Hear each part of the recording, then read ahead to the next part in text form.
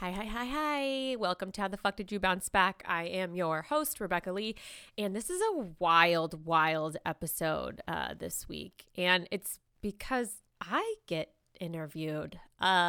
This episode marks the 50th episode of season 2. There's over 100 episodes total now, combined season 1 and 2, and I have decided I'm going to end season 2 with episode 50.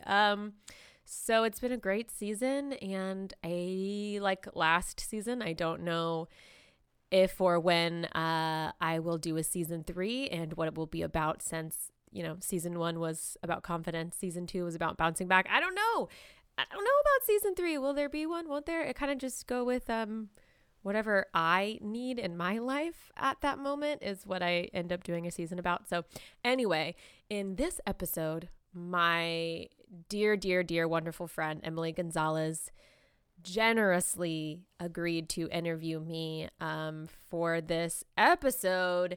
So yeah, if you want to know a little bit about my bouncing back journey, here we go. Without further ado, this is How the Fuck Did You Bounce Back with guest me.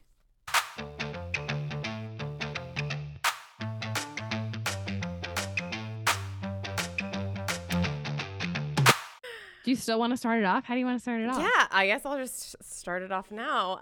Okay, great. Hi, Emily. This is strange, but strange and good. Strange and good. No, I'm not used to being on the receiving end of this, so thanks for being willing to interview me. I'm honored. I really am. It feels like a wonderful thing to get to do this and to let people who listen to this podcast know more about you, because they maybe don't know as much, and you're such a wonderful interviewer, but you have a wealth of information to share, and I'm happy to bring that forward. I'm just realizing, I didn't think about this until just now when we started. I forgot that I was getting interviewed. So now I'm like, oh, fuck, I don't know what I'm going to talk about for That's okay. back, because there's been a lot of things.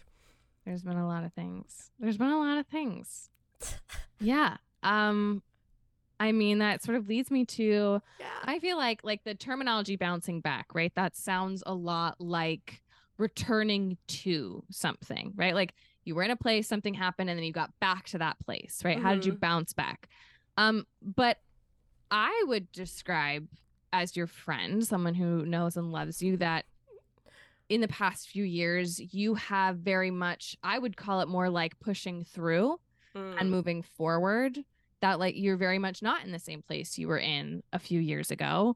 The woman I know now and the woman I met 5 years ago, 6 years ago, however long, you're in two very different places in your life. And I think it's very easy. I've certainly seen it a lot through this last stretch, and just as we get older, of, it's very easy for people to find what they're dissatisfied with in life. That can, pointing to things that don't work and then doing something about it are two very different things and require two very different skill sets and different strengths. And you are someone who has really acted on what you have been dissatisfied with, and you have made changes in your life, and you have moved forward, and you have pushed through difficulty, and you are someone who is not afraid to do that. Thanks. You don't give yourself, certainly, I don't know if you've given yourself enough public credit for that. You are an incredibly strong person. And I wonder where you think that comes from. The ability to not just point to what is wrong, but try to do something about it. Yeah.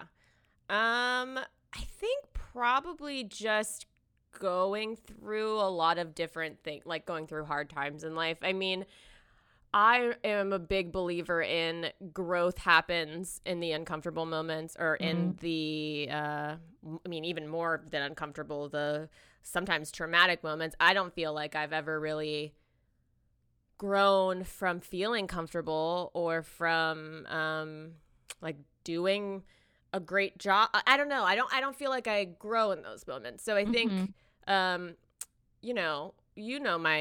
actually a lot of listeners probably know my story of growing up too, but I am certainly the protector of my family, my mom and my sister, and I've always been that way. And part of me feels like I was born a little bit like that. I don't know if it's being a Capricorn or, I mean, it's probably a lot of things, but I do feel like I didn't, for having a sibling, and we were both raised in the same household, and we're, 2.5 years apart. We are like very, very different people raised in the same environment. And so I kind of do think like I was just born as like a protector or like a fighter type of person. And the older I get and the more things that I experience, I guess I just am not, I don't like to sit in something that isn't right for too long. Like I guess I wallow, but kind of in my own way, but it doesn't normally last long. Or I guess I just feel like, when I'm not satisfied with something, I am a pretty proactive person to where I can make the steps to change it. And I think that also comes with age, that comes with experience, that comes with therapy. I mean, I've been working on, I've been doing the inner work for a long time. It comes with being in a program, surrounding yourself with people. I mean, you and I have gone on long walks around the reservoir, and I have chatted your ear off, and I have taken your advice, and just, you are such a great listener, and you can frame things in a way that like I really understand. And I think that's a huge part of being like a resilient person, or just a person who, when they're not happy, they make changes, is like when you surround yourself with, one, friends who also do that themselves, but two, just friends who love you and understand you and will support you no matter what, and who will be honest with you, like it is nice to have friends who like sugarcoat things sometimes, but also like the truth, like for me, I can take it, and is so much more helpful than the sugarcoating. Not that you don't say things with a hint of sweetness. Honesty doesn't have to be cruel. Like honesty can be kind. Yes, exactly. I think there's this mentality of like, give it to me straight, hurt my feelings, fucking cut me deep. And it's like, well, honesty doesn't have to be bad and mean. Yeah, but like I feel like when I give honest feedback, mine is a little too direct. And when you give honest feedback, you frame it in a way that that I still feel like held and supported, but also like I'm getting honest feedback, which is nice. I've told you this before. I'm like, I try so hard to learn from you on how to like be honest, and direct, but like kind and like tender, which is like my current, if I were to say something that I'm working on now personally, it'd be like cultivating more tenderness, both like for myself and for others. Cause I have that like strength and that grit. I got that down, but now I feel like I need a little softness. And that is something that I'm working on, because I don't really know how to get that. Do you think that is, first of all, and I've told this to you in our personal lives, I disagree. not to discount your feelings about yourself and tell you that they're not true. I find you to be an incredibly warm person. You do such a good job of holding people, and you really like do such a good job of seeing people, making space for them. I find you to be an incredibly warm and tender and like really loving person.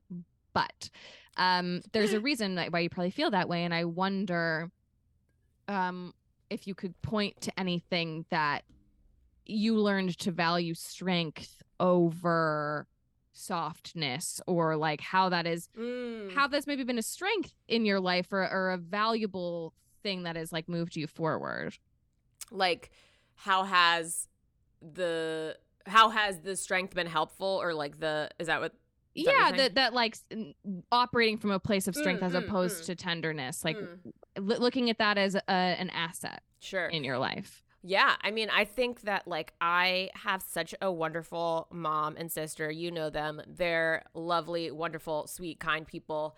But I did watch them get taken advantage of by like my father, by the world, by partners. And I think that really made me be like, oh, soft equals you get walked all over equals or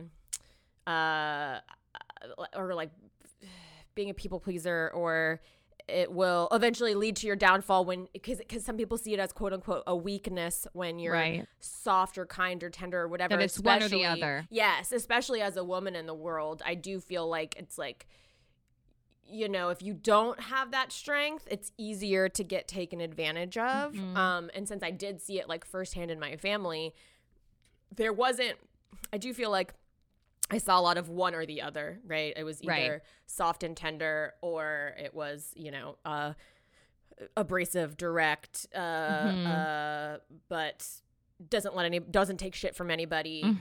And because I just saw how it impacted my mom and my sister and my family, I think I was like, I can't let that happen to them again. I can't let that happen to me.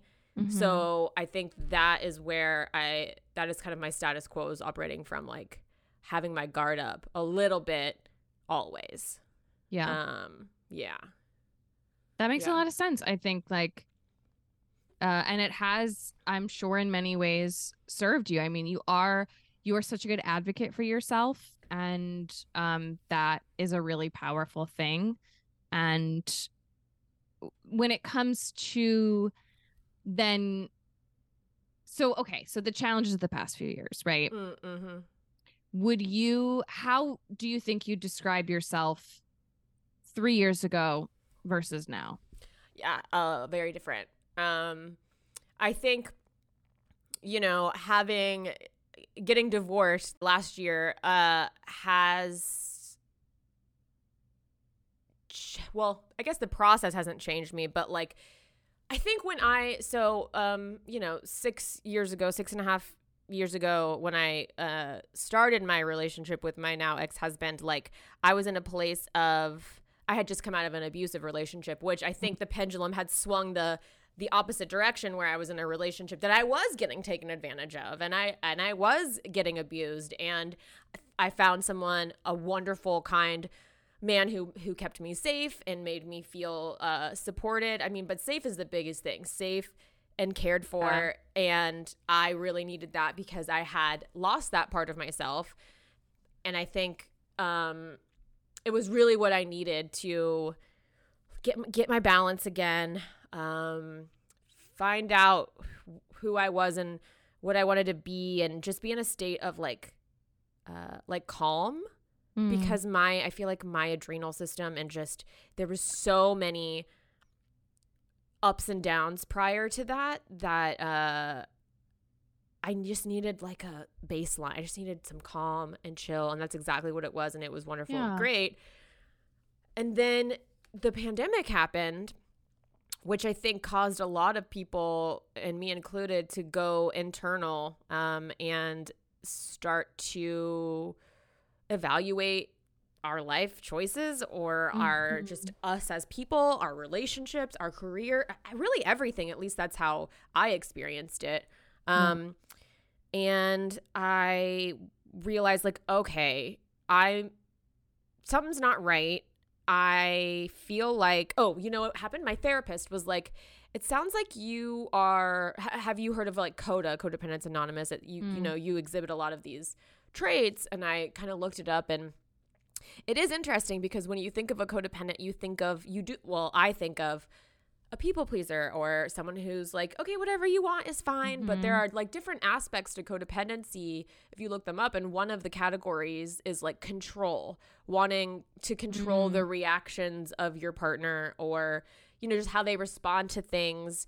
And I was like, I definitely struggle with that, like with the control thing and not letting my partner experience things for themselves. And just everything in that category like rung a bell. And so when I started going to Coda, I was like, oh yes, this is true. I do have the aspects of codependence. I grew up with a narcissistic father. So usually a narcissist finds a codependent. My mom is a codependent. So getting into that program was really helpful to kind of not analyze, but it helped me make sense of like my behaviors and like where they came from. And that was like doing like Zoom meetings during the pandemic. And then just that kind of was the first thing that started to like unravel, like, oh, okay, I'm working on this thing. I still in therapy. It was really going really hard on like working on myself. Mm-hmm. And I got to a point where I was like, okay, well, I actually feel safe on my own. I used to, need another person to feel safe, but now I feel I found that in me. Okay, so that's changed. What about the other aspects of my relationship that I really like or I need or I want to prioritize? And I discovered that I needed like more intimacy, whether that was emotional, physical, spiritual, just like that closeness that you have with a partner. And it wasn't at the place that I wanted it to be at. And so, yeah, I think reevaluating that and going to couples therapy and seeking out counseling. And eventually it ended up being that, we were just better as friends, which is fine. But it just was I just am so different because I think, 5-6 years ago, to go back to your original question, I really needed safety in another person versus now I have found it in myself. And so the qualities that I think I need in a partner are safety is not really one. Obviously, yes, I would like to feel safe, but it's not number one anymore. Yeah.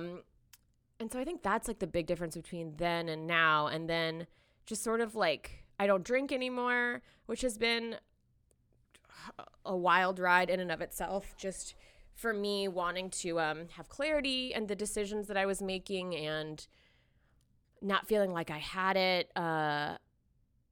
So yeah, I definitely feel like I have that, a more like a clear mind. I have the safety, and now it's like, well, what else is there? So Yeah. a lot has changed.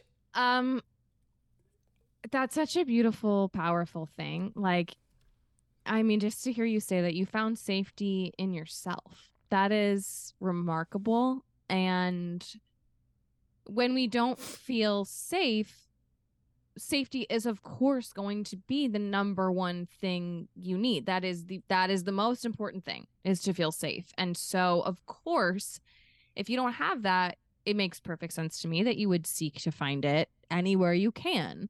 And that, yes, then once you have that safety, then you can start to think about other things, but those other things can't even come into play if you don't feel safe. Like, that has to be the thing you lock down. And, so often in life, but particularly in a marriage, it is seen as an end point. It is seen as a decision you make. You make a promise, you make a vow, you've decided, therefore the growth stops, the discovery stops.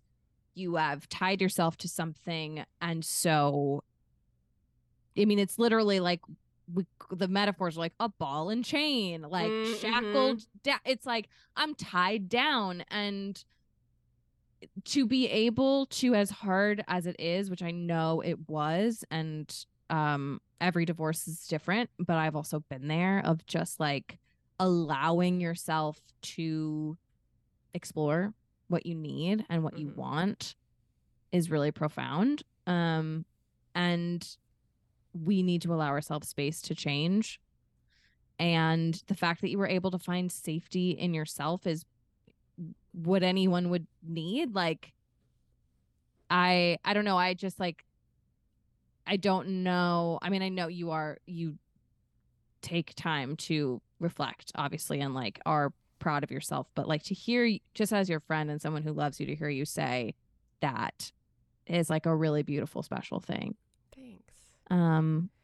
I do feel like, I mean, you were there, like, I went back and forth a lot. I think people don't talk enough about when breakups happen when nobody did anything wrong, when it's not like a big scandal or someone, whatever it may be, someone I don't know, whatever the big things that you would consider are deal breakers in your relationship. When that doesn't happen, it's really hard to make the decision, because you're like, but nothing's really wrong, but it is, but nothing big happened.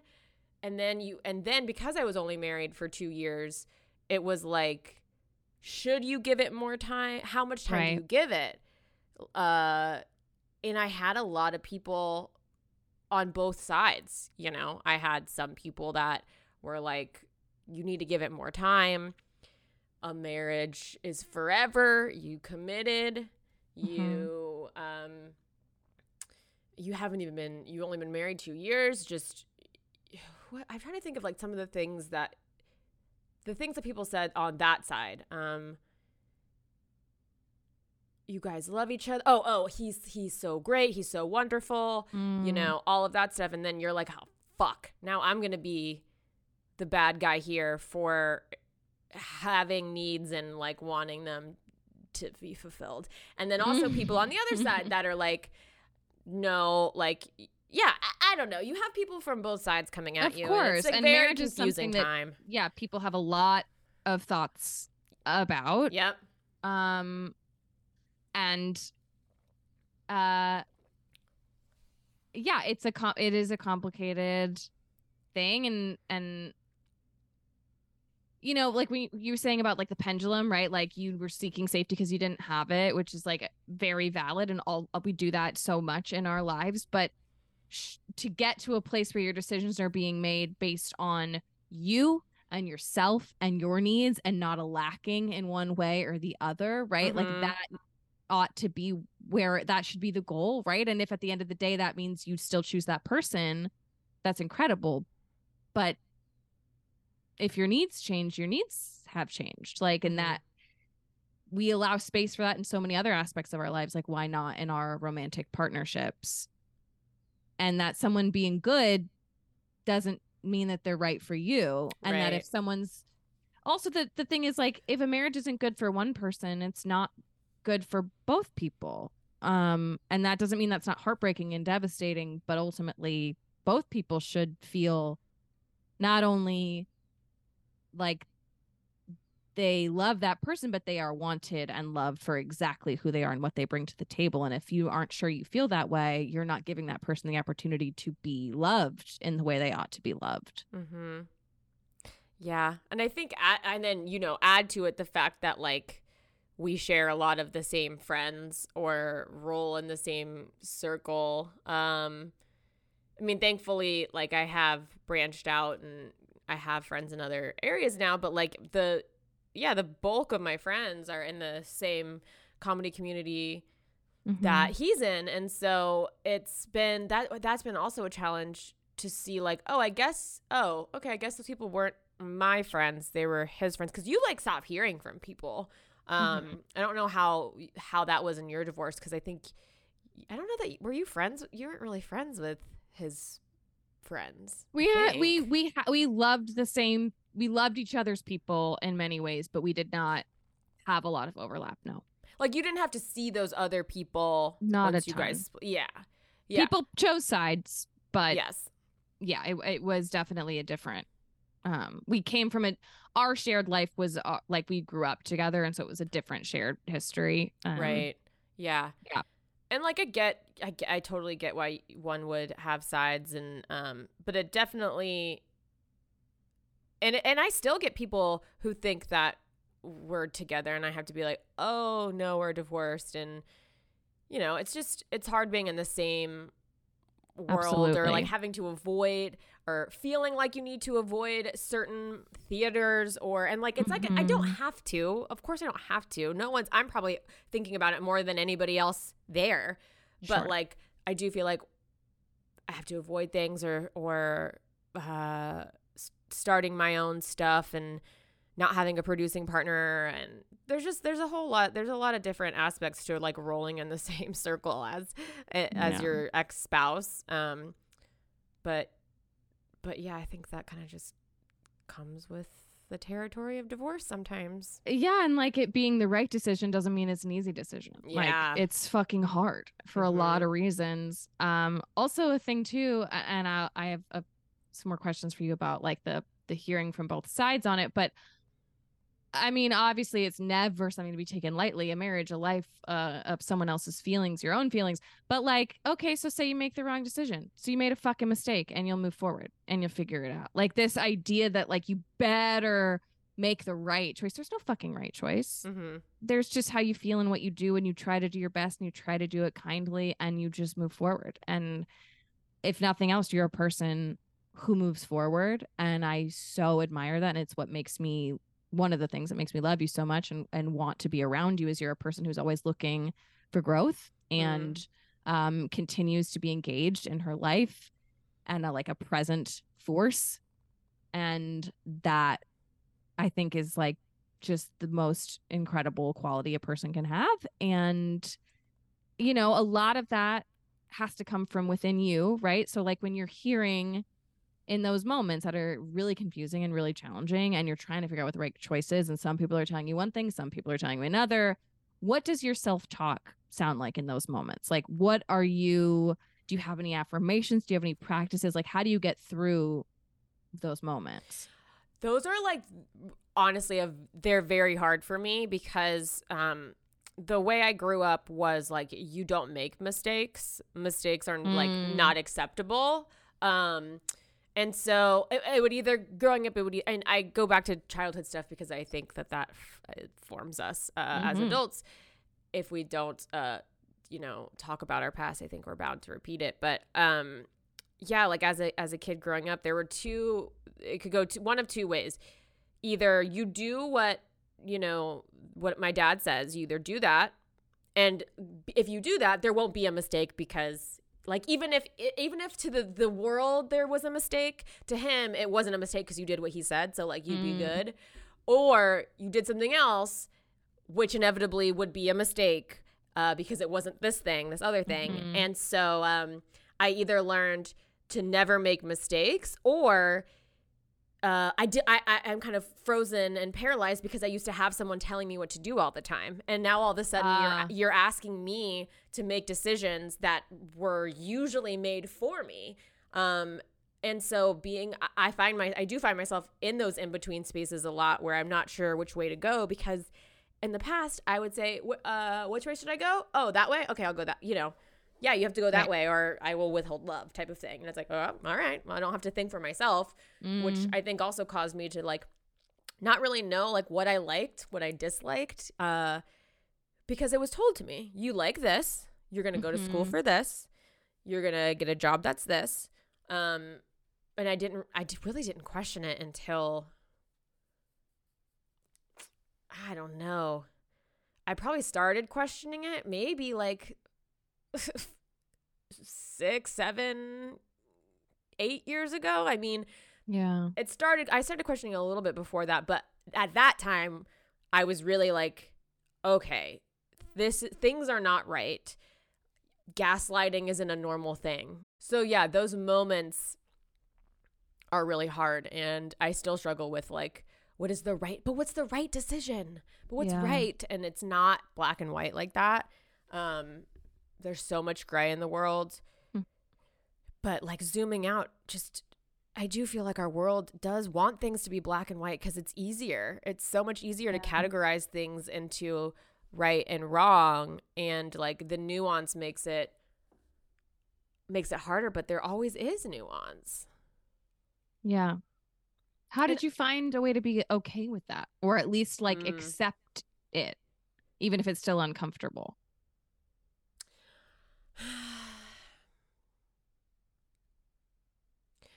I don't think I practice. Yeah. I think first you have to be aware of it, right? And then practice, you like just when there are little opportunities to acknowledge it and still move through it anyway. This might not be the decision everybody would make in this moment, but in this current moment with all of the information that I have, this is what I think is best for me, and maybe that will change later. But you can only, I try to remind myself, like, you can only act with the information you have at the time, which I think is helpful in not beating yourself up later. I should have done that, or shouldn't. It's like, well, you did the best with the information you had in front of you at the time. So I think, yeah, just remembering that and practicing it. I think another thing that, just to go on like things that I'm working on right now is like being tolerant. Being tolerant of the ways that people do things that are different than me. And I mean like the ways that people fight or argue in a relationship, or even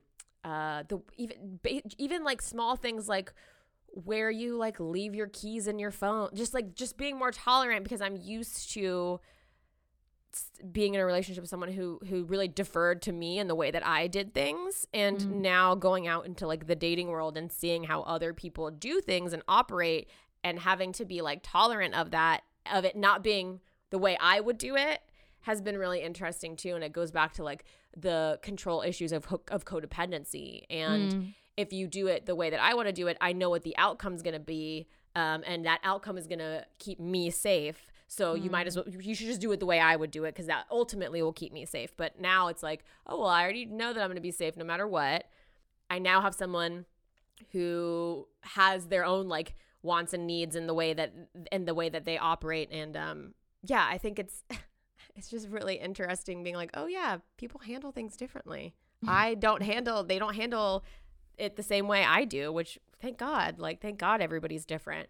But when you come from a relationship where you kind of, what you said is how it was, yeah, having someone who challenges that is both great because it challenges you to grow, but also it's just like a learning curve for me. Yeah. I mean, honestly, I feel like that's a massive key to happiness. If we could all figure it out, is just being able to release the fact that you know how everything is going to go. Yeah. Because you don't, and you can't control things. And the harder we cling to it, the harder we're fighting. It's like swimming upstream, where it's just like, maybe just go with it. Which doesn't mean acquiescing. It doesn't mean not fighting for what you want. It just means like, maybe you don't have to work so hard all the time. Yeah. Yeah. I also feel like when, I don't know if you're good about this, like when I'm in an emotion, a strong emotion, it's really hard for me to like zoom out a little bit and be able to observe myself in that emotion. Instead, I am that emotion. So if it's anger, I'm angry. I don't have the ability to zoom out and be like, okay, well, what are we angry about? Does this make sense? Does this emotion we're feeling right now, the amount of it, does it match the actual event that happened, or is it bigger than the actual? Like, I don't have that ability to do that. And my therapist was like, that's why journaling is so great. Because to me, people would be like, oh, you should journal. I'm like, oh, but I already know how I feel about things. I don't need to like come to a conclusion about how I feel. And my therapist was like, well, no, it's also really useful to create a little bit of separation, to allow yourself to almost be like a viewer and not so in the emotion that you're not able to pull out of it a little bit. It gives you like that extra little room to be the observer of your thoughts and not just the person acting upon those thoughts, if that makes sense. Like in the driver's seat, not the passenger seat. Yeah, 1,000% that. Yep. Yeah. Because do you journal? No, I don't either. I don't, and I've tried before, and I'm so bad at it, and I have such a hard time not like locking back into the like middle school version of like, dear diary, this is I know, like, as if like I'm like, are you there, God? It's me, Margaret, journaling. Like I can't, like I don't really know 1,000% how to not like perform journaling. It's not. I'm not. Did you journal growing up? Like, was that a big thing you did? I had a diary on and off throughout my life, but it was basically like a complaint journal. It was like a crush/complaint journal. Like it was just like, God, I can't believe my parents are doing XYZ.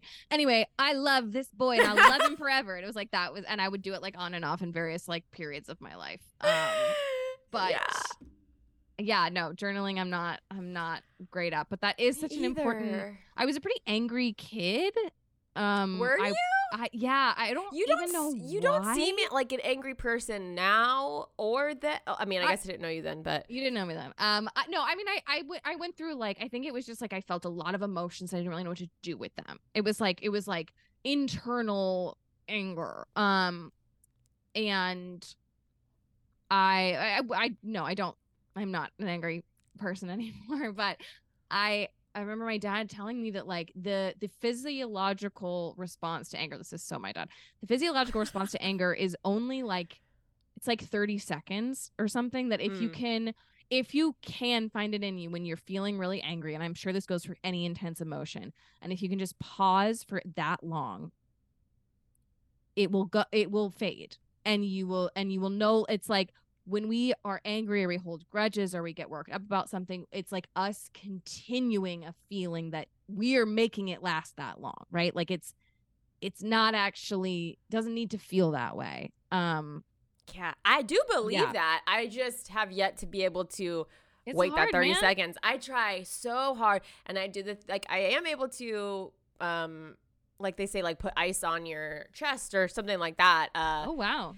I am a very dramatic that's probably the nicest word that I could use to describe it, is like just a dramatic person. I feel things very intensely, and would love to be able to be an observer of my thoughts instead of just along for the ride of my emotions, you know?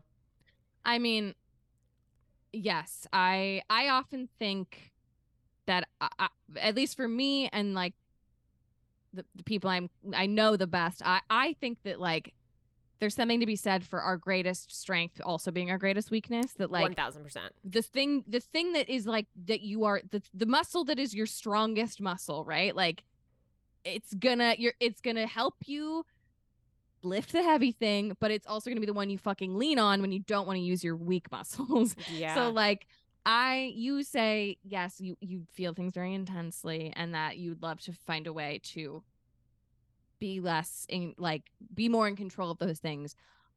Also, I would say one of your greatest strengths is like you put your full self into everything you do. You are like so deeply and fully Rebecca in every way, and it is like magical to experience. And so I wonder if there's a path to explore of how to like channel what it is about that is so powerful in a way that like rather than fight against it, you know, like how do you make that feel like a strength all the time? Yeah. I mean, I feel like the first thing that comes to mind is like when you're in those moments, go make art or go do, you know, do something like that. And it's like don't fight it, channel it. Yeah. And it's like that. I would love that. I've yet to be able to do that. It is usually like, yell at the whoever is causing me the causing the disturbance. What is your go-to, I don't want to call it a negative emotion, but like what is your go-to thing that like you're like, oh, I wish I could do a little bit less of that or be able to channel it better?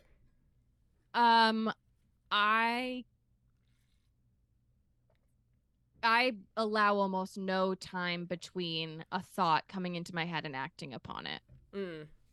So I can't, if I think of something that I want to do, I was going to say need to do. You never need to do it. But in my head, I'm like, well, it's happening. Like I've thought of it. And so it's happening. And that is something has served me really well.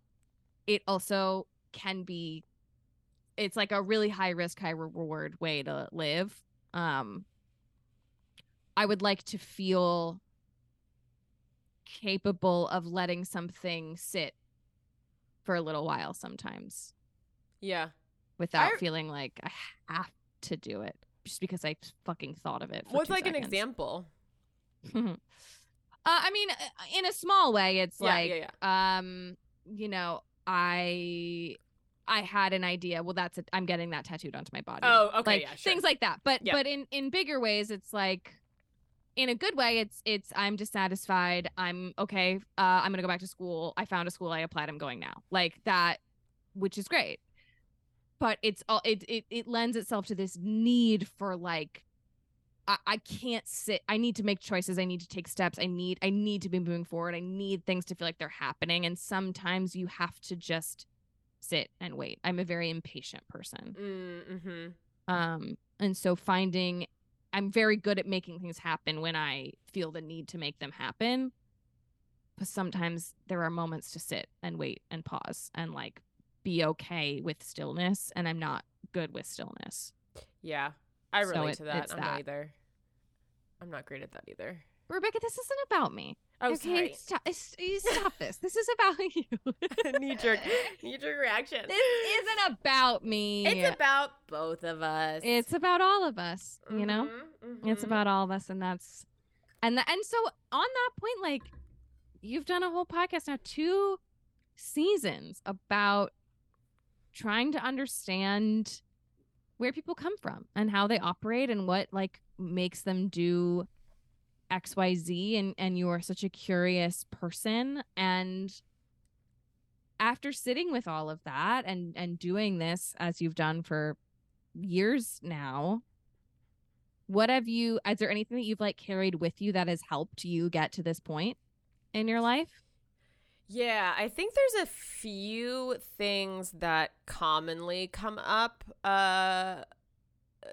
it seems like more people say this than not, which I touched on it a little bit, but like community is always a huge thing that people bring up.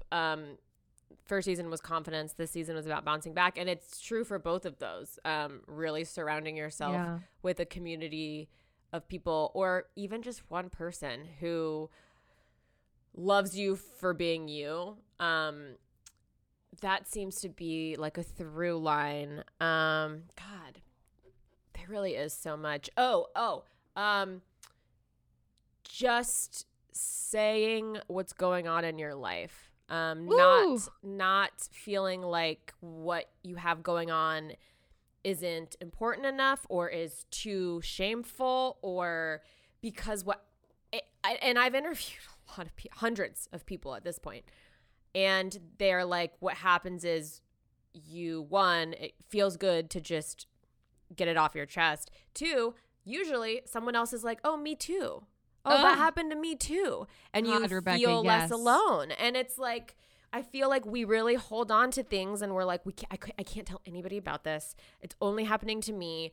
I'm a bad person for experiencing this, or whatever narrative you want to tell yourself. You're the only person experiencing that. Or people won't like me if I say this, if they knew that this happened to me, or if they knew I did this thing and it's a bad thing, or whatever the narrative is you're telling yourself, and you say it and it loses the power, which is great. And people are like, me too. And I think that is huge. That's huge. Yeah, God, that's huge. I think that's a really big one. What else have people talked about? Honesty is so profound. That sounds so fucking cliche. But even just like honesty, not in like a like be honest, tell the truth, but just like the like, man, and I was going to say this about you and then I'd forgotten and now I'm remembering it, is that when I got divorced, when I decided I was going to get divorced, when I was like, okay, this is it. I'm doing this. I have to do this. I remember my therapist telling me that I like sat differently on the couch, that my vocal register was lower, that like there was a actual physical settling that happened. And I have noticed this in you.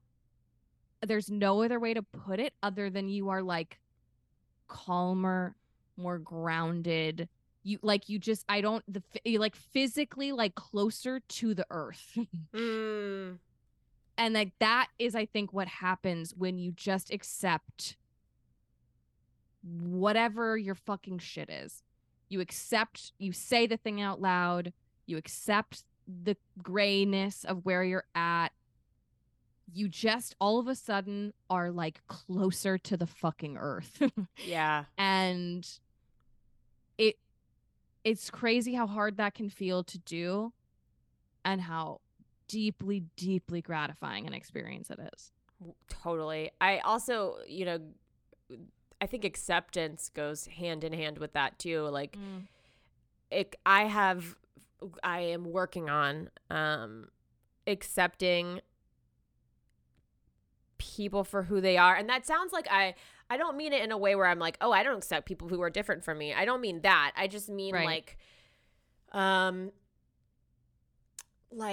in like dating, just to bring it back to like how someone does something that's different than the way you do it.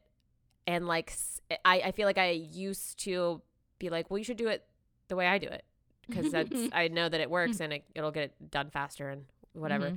But now I'm like, oh, how wonderful is it that like you do it a different way? And like that's so I don't know. I used to like when it would bug the fuck out of me in like previous iterations of myself. But I'm learning to be like, isn't it cool that people have free will? Like, yeah, isn't that like, great? Oh, that's interesting. I wonder why you do it differently than me. Maybe I can like be interested in that or curious about it. I still might think it's worse than my way, but at least I'll be learning something about you in the process. Yeah, totally. Yeah. I mean, what do you wish? This is a very cliche question, but I'm actually curious to hear the answer. Is like, what do you wish what would you tell the version of you from 3, 4, 5 years ago? That's a good question. I mean, sometimes cliche questions are cliche for a reason. Man, they're great. They're great. They're absolutely great. I mean, probably a few things. One of the first things that comes to mind is that like it doesn't have to be perfect. Like it being anything, like it doesn't exist. Perfection's not a thing. It can also what you want can also change, and that's okay. That's not a mistake. That is part of the human experience. Not to be afraid to be soft and tender. That's not something to be ashamed of, but it's something to like be very proud of. And you can do both. You can be soft and also a bad bitch. You don't have to be one or the other. Probably, fuck the haters. It doesn't matter. Fuck the haters. So many things. Do you ever think about other times in your life and you go like, oh, I don't even really recognize who I was, or you maybe you recognize it, but like the choices that you made then, whether they were small or big, you're like, it's so weird because I don't relate to that. I like, if that happened right now, I would not even a part of me would make that. This is kind of like not your question, but like, just, no, God, yes, I know. You can see like the different versions of yourself. Yeah, it's like I'm looking at a totally different person, and I'm going like, so that's it. Okay, so that's interesting. Yeah, and you go like, oh, but also you. Yeah, but like that made sense for what like you needed in that moment. If you look at that previous version of yourself and all of the environment that you were in and the people that you were around, and like you behaved in the way that you felt you had to behave to exist in the world, and to keep your sanity. But like, I think the older you get, or I get, the more I'm like, oh, I deserve the things that I want. I don't need to feel bad about those things. And I really do love being alone. Like, I love being on my own in a way that I've never have before. I've always been chasing some sort of in the past, like male validation, all the cliche daddy issue stuff. And now for the first time, I'm like, oh, I really am not interested in that. I don't need it. I don't really want it. Yeah, I think also coming to terms with like my sexuality and identifying more as a queer person and not as a straight person, and I think with that also comes a lot of shame as like a pansexual or bisexual person. I think it's like, well, you're not really that unless you're Mhm. you're not really queer unless you're lesbian, or you're not really gay unless you're gay. Mhm. Yeah, I just feel like such a different person now, and I guess I would also tell myself like the only validation that really matters is what you think of you, and um and also like the universe is so big and we're all gonna die and nothing really matters anyway. I Baby, just let me gotta tell you. just gotta add that little caveat, is that like who fucking cares? Like everybody's gonna die. No one that is on this earth is gonna remember you. I read something that was like, in 200 years, no one's going to visit your grave anyway. Like, people are going to do you visit anybody? Your great-great-great-grandparents? No. I don't want to be buried in the ground. Yeah. And I read that also. Did you know you lease grave plots? You don't buy them. Yeah. So they dig you up after your lease is up in like 100 years, and then you get burned anyway, I guess. I don't know what they do with it. I don't know what they do. And then you get replaced, so you're not even there anyway. Your gravestone's gone. So it's like, just do what you want, and just don't hurt anybody and don't hurt yourself.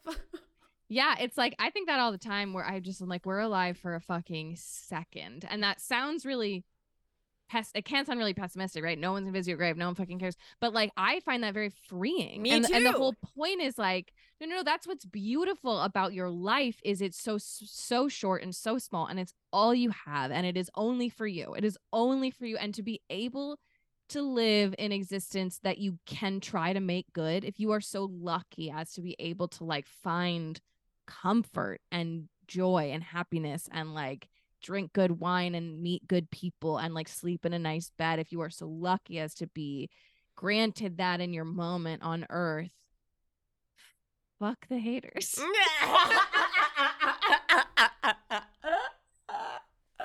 It's and don't be a hater yourself, give yourself that kindness. Yeah, it's all you got. It's so true. God, I was gonna say something and now I can't remember what it was, because that was so well put. Yeah, I don't know, fuck the haters. Fuck the haters. So stupid. The thesis of this episode. Yeah. Yeah, I mean, so next massive global disaster. How are you going to bounce back? How are you going to keep yourself going? What like strength have you found now that you hope to carry with you, that you believe you'll carry with you?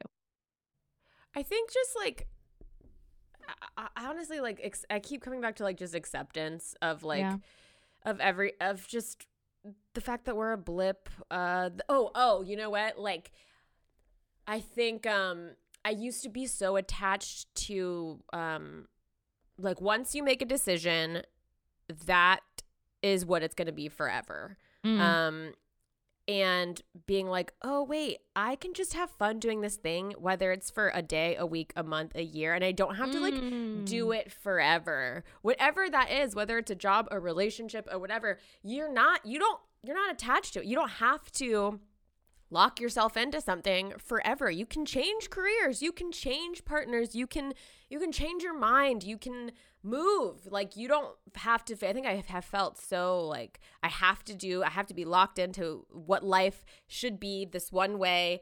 And it's also interesting I say that because like I'm an actor. I chose a path that already isn't that, but within that path I'm like, well, to be an actor you have to do this, you have to go here, then you do this, and it's like, well, no, you get to create your life. You get to create your life. Yeah. Like it doesn't, and you've taught me this too. It's like, just because this is what you're deciding today doesn't mean that tomorrow you can't change your mind.